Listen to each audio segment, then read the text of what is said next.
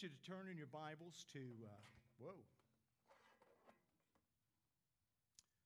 Turn in your Bibles to the book of Genesis chapter 13.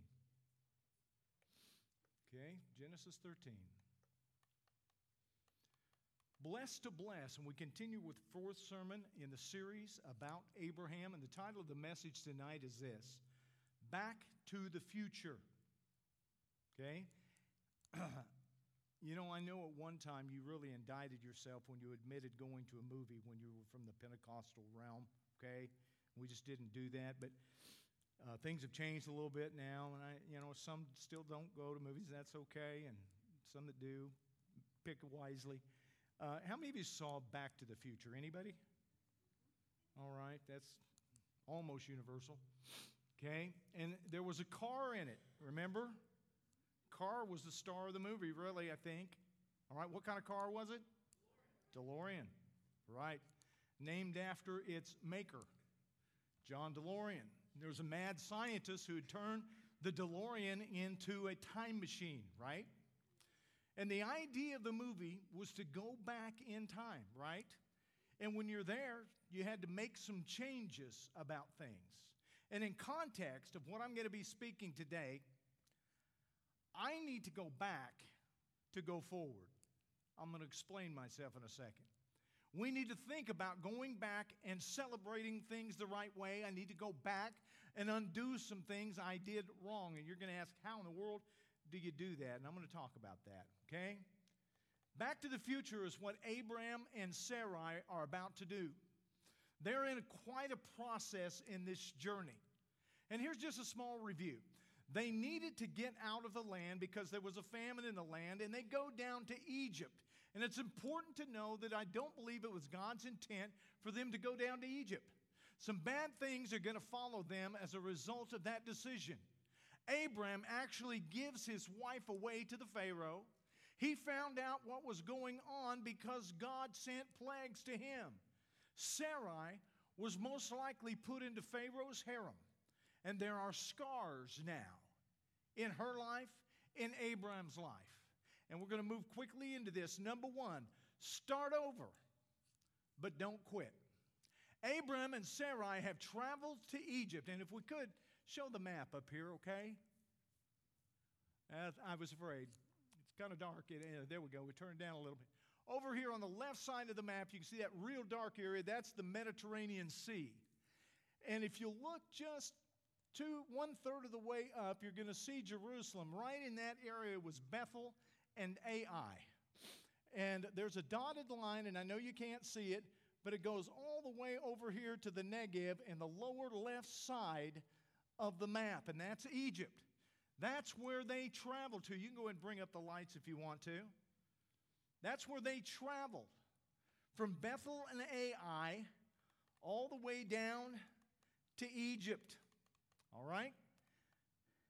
Now, they're returning. And when they return almost the same path. They've been kicked out of Egypt.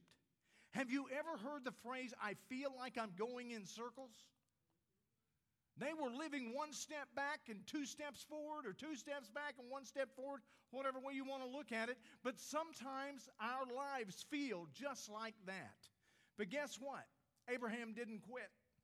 Genesis 13:1 says, so Abram went up from Egypt to the Negev with his wife and everything that he had, and Lot went with him. Do they own more now than they did when they left? Yes, lots more. Animals, servants. This is where Bible scholars believe that Abraham acquired Hagar to be a servant to his wife. She's now on the journey, and that's going to become very important in a couple of weeks when she bears a child from Abraham. Here's the point.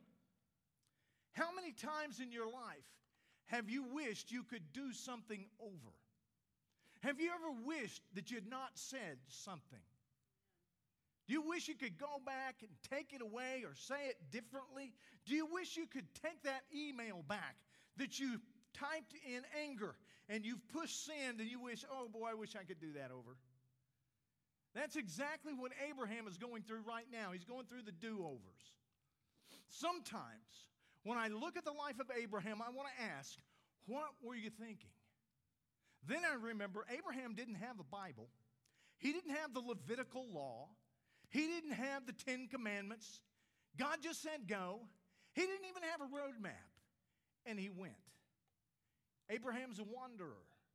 And he's got to figure this thing out as he goes. He made a lot of mistakes. And I know we all have too. We don't quit over mistakes. So I want us all to clear our minds over that. We don't quit when we make mistakes. All right? We don't quit school because we couldn't figure out Calculus 1. We don't quit. Well, some of us quit. We don't quit things just because we make mistakes. Number 2, this is, to me, a paradox. He had wealth. Abraham had wealth, but he had no home. A fascinating reality. All of my life, I've had a home. Every night of my life, I've had a roof over my head. Every day. And when I leave here this afternoon, I'm going to go home. I'm going to sit down. I'm going to have a Diet Pepsi, sit down in my lazy boy recliner, in the comfort and the heat of my home, and I'm going to just enjoy the Heisman Trophy presentation tonight. That's the plan. I was watching the news and weather this week, as I'm sure all of you were. I was anticipating the snowpocalypse. They were showing several homeless camps around Tulsa on the news. And people were going to be checking on them this week to make sure that they were okay. And I began to think, what a challenge to live without a roof over your head. The only thing to heat you would be a fire from the wood that you'd collected. None of the creature comforts that you and I take for granted all the time. And I'm not trying to make you feel guilty for having those. But I feel so bad for those who don't. Genesis 13:2 says, Abraham became very wealthy in livestock and in silver and gold. And he did that just from going down to Egypt. And God didn't tell him to go there. He just went. It's kind of a sad thing. He's got all this stuff, but he doesn't have a place that he can call home. From all appearances, he looks very, very successful, but no home. And it's strange how we define success. We see people with lots of money and we think, now they're a success. But I wonder if their home and their family sometimes are in disarray. The people have or appear to have success have immense problems. You've heard of Tom Hanks, haven't you? And his wife, Rita Wilson, and they look like a very, very happy family. Well, they have a son who's been addicted to drugs. He's been sued. They have personally been sued for allowing their son to drive their vehicle while impaired and causing a vehicular accident. And on it goes inside the walls of what looks like success. Success, in a sense. Billy Bob Thornton, famous for his role in Sling Blade. He won Best Actor that year. His daughter, convicted of murder. Matter of fact, she murdered her goddaughter. Success? Rudy Giuliani. He's got millions. Yet his daughter is arrested for shoplifting. Success?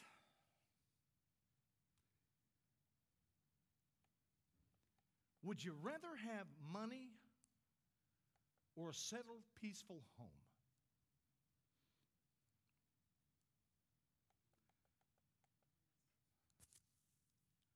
A friend who attended church with me at our church in Sapulpa, she was married to a country music star. As a matter of fact, the lady I'm talking about is the daughter of Darla. Darla's sister was married to a country music star. You'd know his name if I'd mentioned it, but I won't. Her marriage was tumultuous, to say the least. Eventually, they divorced. She never discussed why they divorced. But today, she's now living in a long-term marriage and a life of peace and comfort. This couple, they now live on modest means, but they live within a loving home. And I know what the answer would be if I were to ask that question. Would you rather have the money, or would you rather have the peace and the comfort of the home? And some of you are asking, can you have both? Well, I suppose you can, but you got to really focus. Abraham has given his life away.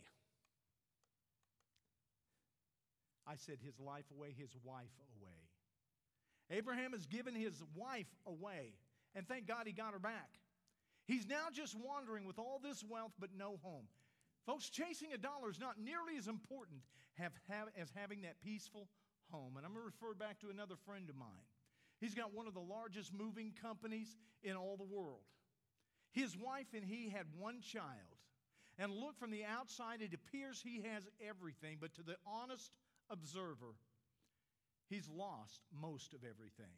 And I'm not talking about his money. He spent his entire life building a hugely successful business. He had little time for that one son that they have.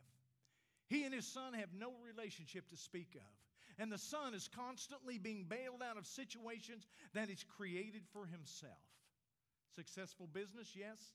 Successful life, leave that up to you. Number 3, sometimes we need to retrace our steps, and that's what Abraham and Sarah have done. In verse 3, if you go back to the previous chapter, you'll see the names of the cities in reverse order. They've retraced their steps almost exactly. They're going back to the future, so to speak. Genesis 13 and 3 says, from the Negev, he went from place to place until he came back to Bethel, to the place between Bethel and Ai, where his tent had been earlier. They're back at the initial campground. They've come full circle. What does it mean to go back and make adjustments in my life? What's the place of error in our lives that we needed to run back to and make adjustments? Are there places that you need to go and look at and say, you know, I need to work on that. I need to retract this. I need to apologize here. I need to settle this. Sometimes it's good to go back to the campground where you were at before and say, Lord, I didn't do this very well. Can I correct it? Some of you have put all of those things under the blood, and I recommend that you don't dig them up again. But it can be very helpful if you don't have things settled to go back and perhaps work it out. Abraham is back. The campground seems different. Now he has the pain of his mistakes and lots of baggage that he wasn't carrying before. Do you think Sarai and Abram have had a real good talk about what he did? Do you think Sarai ever confronted Abram and stated, you know, I wish you hadn't asked me to tell those people I was simply your sister? You know, it's really healthy in a relationship to go back and talk through those feelings you've had. Dana and I had an argument one time. And Dana's better at it than I am. And I'm not talking about arguing, okay? She insists that we go back and discuss what happened that brought us to the point of the contention. And she's real good at that. I'd rather just say, I'm sorry, and let's move on. Dana's much more healthy that way. But Sarah has some scars. There is baggage inside the camp that nobody sees. And I hope that Abram and Sarai had that conversation. I think it's in these moments that God begins to recycle us. And probably a better word than recycle is probably repurpose. We're refurbished. He reestablishes our purpose. He polishes us up and sets our feet in a good direction when we come to that point, when we can have that conversation with Him. Number 4, what does the path of success look like? One of these days, write down on a piece of paper I have been successful if, and you can write it down. You fill in the blanks. Would that involve financial goals? I'm successful if I've achieved that. Would it be about relationships? And on and on and on. I don't know, and that's up to you. But Genesis 12:4 says, and where he had first built an altar. He built an altar before the trip. Remember? He built an altar there to worship the Lord. He built an altar, and there Abraham called on the name of the Lord. And if you remember, this is the place in the previous chapter where he built the altar and worship. He has memories as he approaches this altar and about why he built that altar. Now he has all this other stuff, baggage that he wasn't carrying before. And this is his repurposed time. Abraham is sitting down before God at the place of worship and saying, I surrender. God, I blew it. I lied. I lost the trust of some of the people in my life. I need a restart. And the Holy Spirit begins to draw him back to that point where God can transform his mind and refurbish you and your future. It's happened to me before. And I dare say it has happened to you, and if it's not, it will. God will take you back to that starting point, to that altar, where he can begin to transform your mind, repurpose you, and put you on a path that is positive and great for the rest of your life.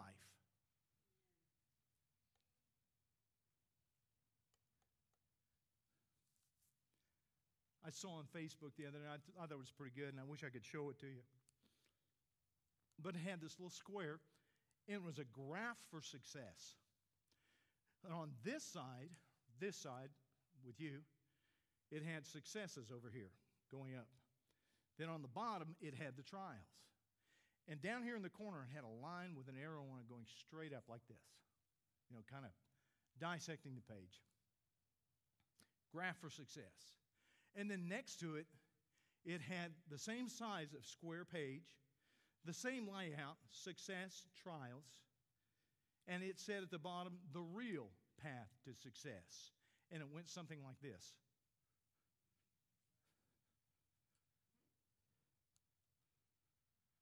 Life is not going to be without trials. Success doesn't mean perfect sailing. Success doesn't mean that everything went right all the time. Many times you're doing like Abraham did. You really don't know where you're going, and you're just doing your best to navigate this situation.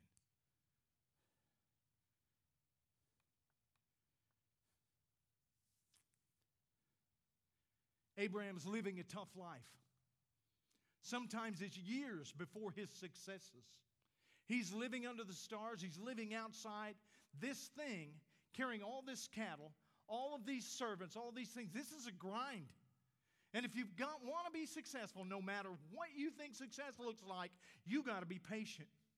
I was listening to the DVD of a man that I really respect and has become, by anyone's standard, a success in the business world. Someone commented that he was an overnight success. And he said, yes, I've been a 32-year overnight success. We look at the end of a person's journey and we see the marvelous success. We don't see all the trials that they've walked through and got where they are. I admire T.D. Jakes. He's one of the most brilliant, well-spoken men that I've ever seen in my life. On top of that, that powerful anointing. I used to think, man, I want an anointing like T.D. Jakes had. That is just powerful. And then I began to think, T.D. Jakes got an anointing through all kinds of difficulty that he went through in his life. All kinds of stumbling blocks, all kinds of prejudice, all kinds of health issues, all kinds of different things in his life. And I began to think, do I really want that anointing? Because I think I would probably have to go down his path and through his journey and go through everything that he went through to be able to get it. Do I really want it? I hear people say they want to be like Jesus. And I say, really? You want to be like Jesus? So you want a cross. So you want to be flogged with the cat of nine tails. So you want one of your best friends to betray you. You want all of your friends to walk away from you in the darkest hour of your life. So you want to be like Jesus? Is that what you're really asking? I get it. We want the good things. You know, we want the anointing, we want the power, but what he walked through. We don't see all the trials. The best thing for us to do is build an altar. Got about 6 thoughts, and I'm going to let you go. When you fall, try to fall forward. And there's a book called that. That's no secret to most of you. But we all make mistakes. And I'm not talking about sin stuff necessarily. Maybe you were angry one time and you shouldn't have been. Maybe you weren't polite. Maybe you've been snippy to people. Maybe you've done some kind of attitude things, you know. But when you fall in the direction that honors God. And when you're trying to please God and you're not quitting and you're moving forward, you're going to fall forward. You know, I like the game of football. That's no secret. But a good running back will be said of him that it seems like every time he's tackled, he always falls forward. He's always tackled forward. And that's good for another yard, maybe 2, you know. I'm 5'9", maybe a yard and a half. Number 2, never let arrogance keep you from admitting your mistakes. Wow. There are a lot of people who have so much pride that if you were to approach them about anything that is correctable in their lives, they become defensive. They don't want to talk about it. They say that's just not true. Nobody likes criticism. But I found if you're criticized, you need to evaluate it properly. You need to look at it and throw away those things that just aren't true. Okay? But sometimes there's an element of truth in the criticism.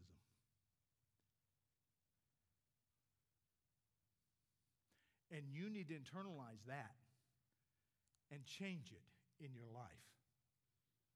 If we never think we do anything wrong, that's arrogance. If we evaluate it correctly, we take that little piece, and it can make your life better. We can benefit from the criticism. My pastor stood up here on my 60th birthday. He had a problem in his life, and he was confronted with it. And he readily admits it to his close friends. He had very poor grammar. In the church where I was his associate pastor, 85%, that's an exaggeration. I'm going to say over 70% of the people were college educated in the church. And poor grammar did not help him there. Somebody sat down with him over lunch and corrected him, said, you need to work on that. And it hurt him. He was offended. And he left, and he was upset, and he thought, how dare that guy say that to me? He gets home. His wife, Sharon, asked him how the lunch went. He said, I got to ask you something, and I want you to be honest with me. Do I have poor grammar? This is what this man said. And she looked at him and said, Lee, the man who criticized you is correct. You know what my pastor did? He didn't get mad. He didn't get angry. He left there, and he began to improve it through study. He allowed an English teacher within the church to train him and to help him. He was terrible with double negatives.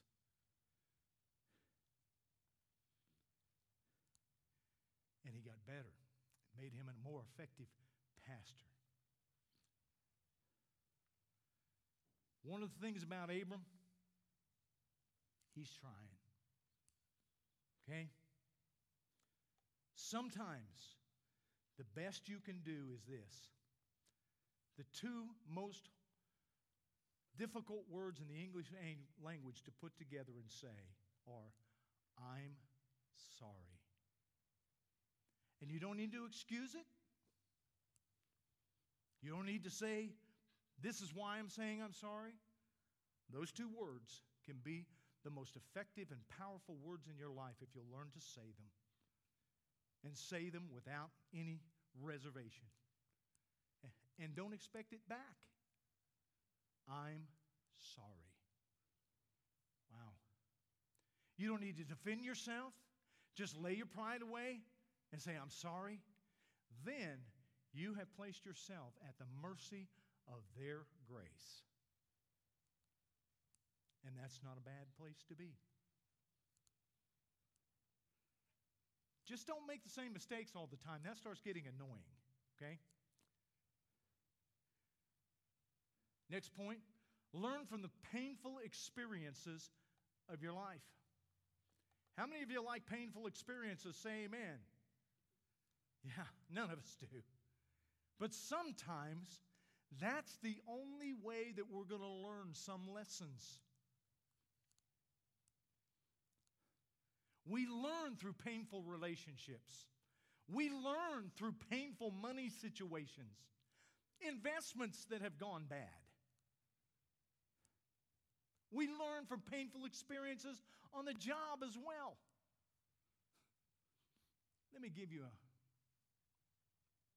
an analogy. I've hiked to the bottom of the Grand Canyon 4 times. And I've been injured 3 times. I go down, and when you're walking down the Grand Canyon, your weight is being placed on your feet at stopping with every step you take. And you can imagine what toll that takes on your toes. And I develop a condition called canyon toe. That's what they call it. And in lay people's language, that's blisters that rise up underneath your toenails about this high and raise your toenails up out of the beds. It hurts. And it hurts bad. The last time, not the last time, but the 3rd time I went, I developed this condition. We had started hiking about noon, and we didn't take any consideration as to when the sun would be going down. We got to the bottom of the canyon where the Colorado River is racing about 70 feet below us, and there's a trail about this wide, and there's the canyon cliff, and we're walking along like this in pitch dark. We can't see a thing, and we don't have a light. And I'm hobbling, trying to make it. We finally made it by the time, but next day when we got up, what happened, we did find a light, and I had my iPod on, and my hand hit my side where my iPod was on, and the light went on. And I was standing there punching the button on my iPod all the way along the canyon rim till I got to our dormitory. I got to say this. Halfway up the next day, I'm sitting down. I've taken my shirt off, my shoes, and this lady's sitting over there. I'm cooling myself down with water. And she goes, did you hear about those guys that hiked in by the light of their iPod last night? I became a canyon legend. I said, yeah, I know a little bit about that. 4th time to hike down to the bottom of the canyon, I finally learned my painful lesson. I got boots that fit me. I wrapped my toes in moleskin. I wrapped lamb's wool around them and stuffed the end of my boots with that lamb's wool. And I came out of the canyon the next day, no canyon toe. I figured it out, but it took me 3 terrible, horrible, painful experiences to learn it. But I learned my lesson. You guys, don't make the same mistakes 3, 4, 5 times. Learn them the first time. Don't be like me, okay? Painful experiences cause us to change. I learned. However slow, I learned. Next, never stop growing and changing. Have you ever heard of someone that they're just so set in their ways? I don't want that said of me. That I'm just stuck. Okay? I watched a woman in our church down in Dallas. She was in her 90s. She was on Facebook. She texted. She was a trainer at her gym. She went to the gym. She's 90 years old, and all these other older people were there. The people who worked there asked her if she would train those people. She still drove her Cadillac. She was willing to change with the times and be flexible. Oh, in moral things, you couldn't change her. You couldn't budge her. But as far as adapting to the times, she was able to do that. And finally, don't let others define who you are. We all have history. We all have hidden pain. Some of you grew up in a home that was terrible. You have scars from that. And if you had parents that weren't so great, don't let those parents define you. God's got something bigger than you know for you. He can heal you. Don't let the bully at school define you. Don't let a teacher at school define you. Henry Ford said this, if you think you can or you can't, you're right. Some of our self-talk is sabotaging our life, and that's not just psychology, it's Bible. You can be transformed as we allow God to change and to renew how we think about our lives and how we think about ourselves. Who's defining you right now? I hope it's God. And the last is stay tender towards God. Sarai and Abram could have been bitter. Where are you, God? We've asked those kind of things sometimes. At the end of the day, Abram comes back to the altar again and again and again, and that's what we have to do. We have something come against our life that's painful, hurtful, whatever it is that's coming at us that's difficult. We got to keep coming back to the altar again and again and again. You know, I remember having an art class when I was in junior high, and I love that art. You take that string and you cut off a piece of clay, and you got your share of the clay, and you could mold it into a squirrel, into a rabbit, into a horse. You could mold it into anything you want. You could take it and you could throw it down on the ground, and it would take on the form of whatever you threw it down on. But when you had molded it and finally got it into the piece of, or the object that you wanted it to be in, you fired it up in the kiln. And after it came out, there was no more molding. The only thing that could happen to change that is it fall or you break it, because it was stiff, rigid, hard, and very brittle. And I think that's what happens in our lives sometimes. That we just get so angry, and we get so bitter, and we get so hurt, and we go through the fires of life, and we just get brittle and hard, and anything that jars us just makes us fall apart. Hurts us, and it breaks us. You know, maybe we should let the waters of the Holy Spirit come back into our lives. And I promise God will be faithful to allow you to crawl back up on His potter's wheel. And He'll shape you however you will allow Him to do so. Would you stand?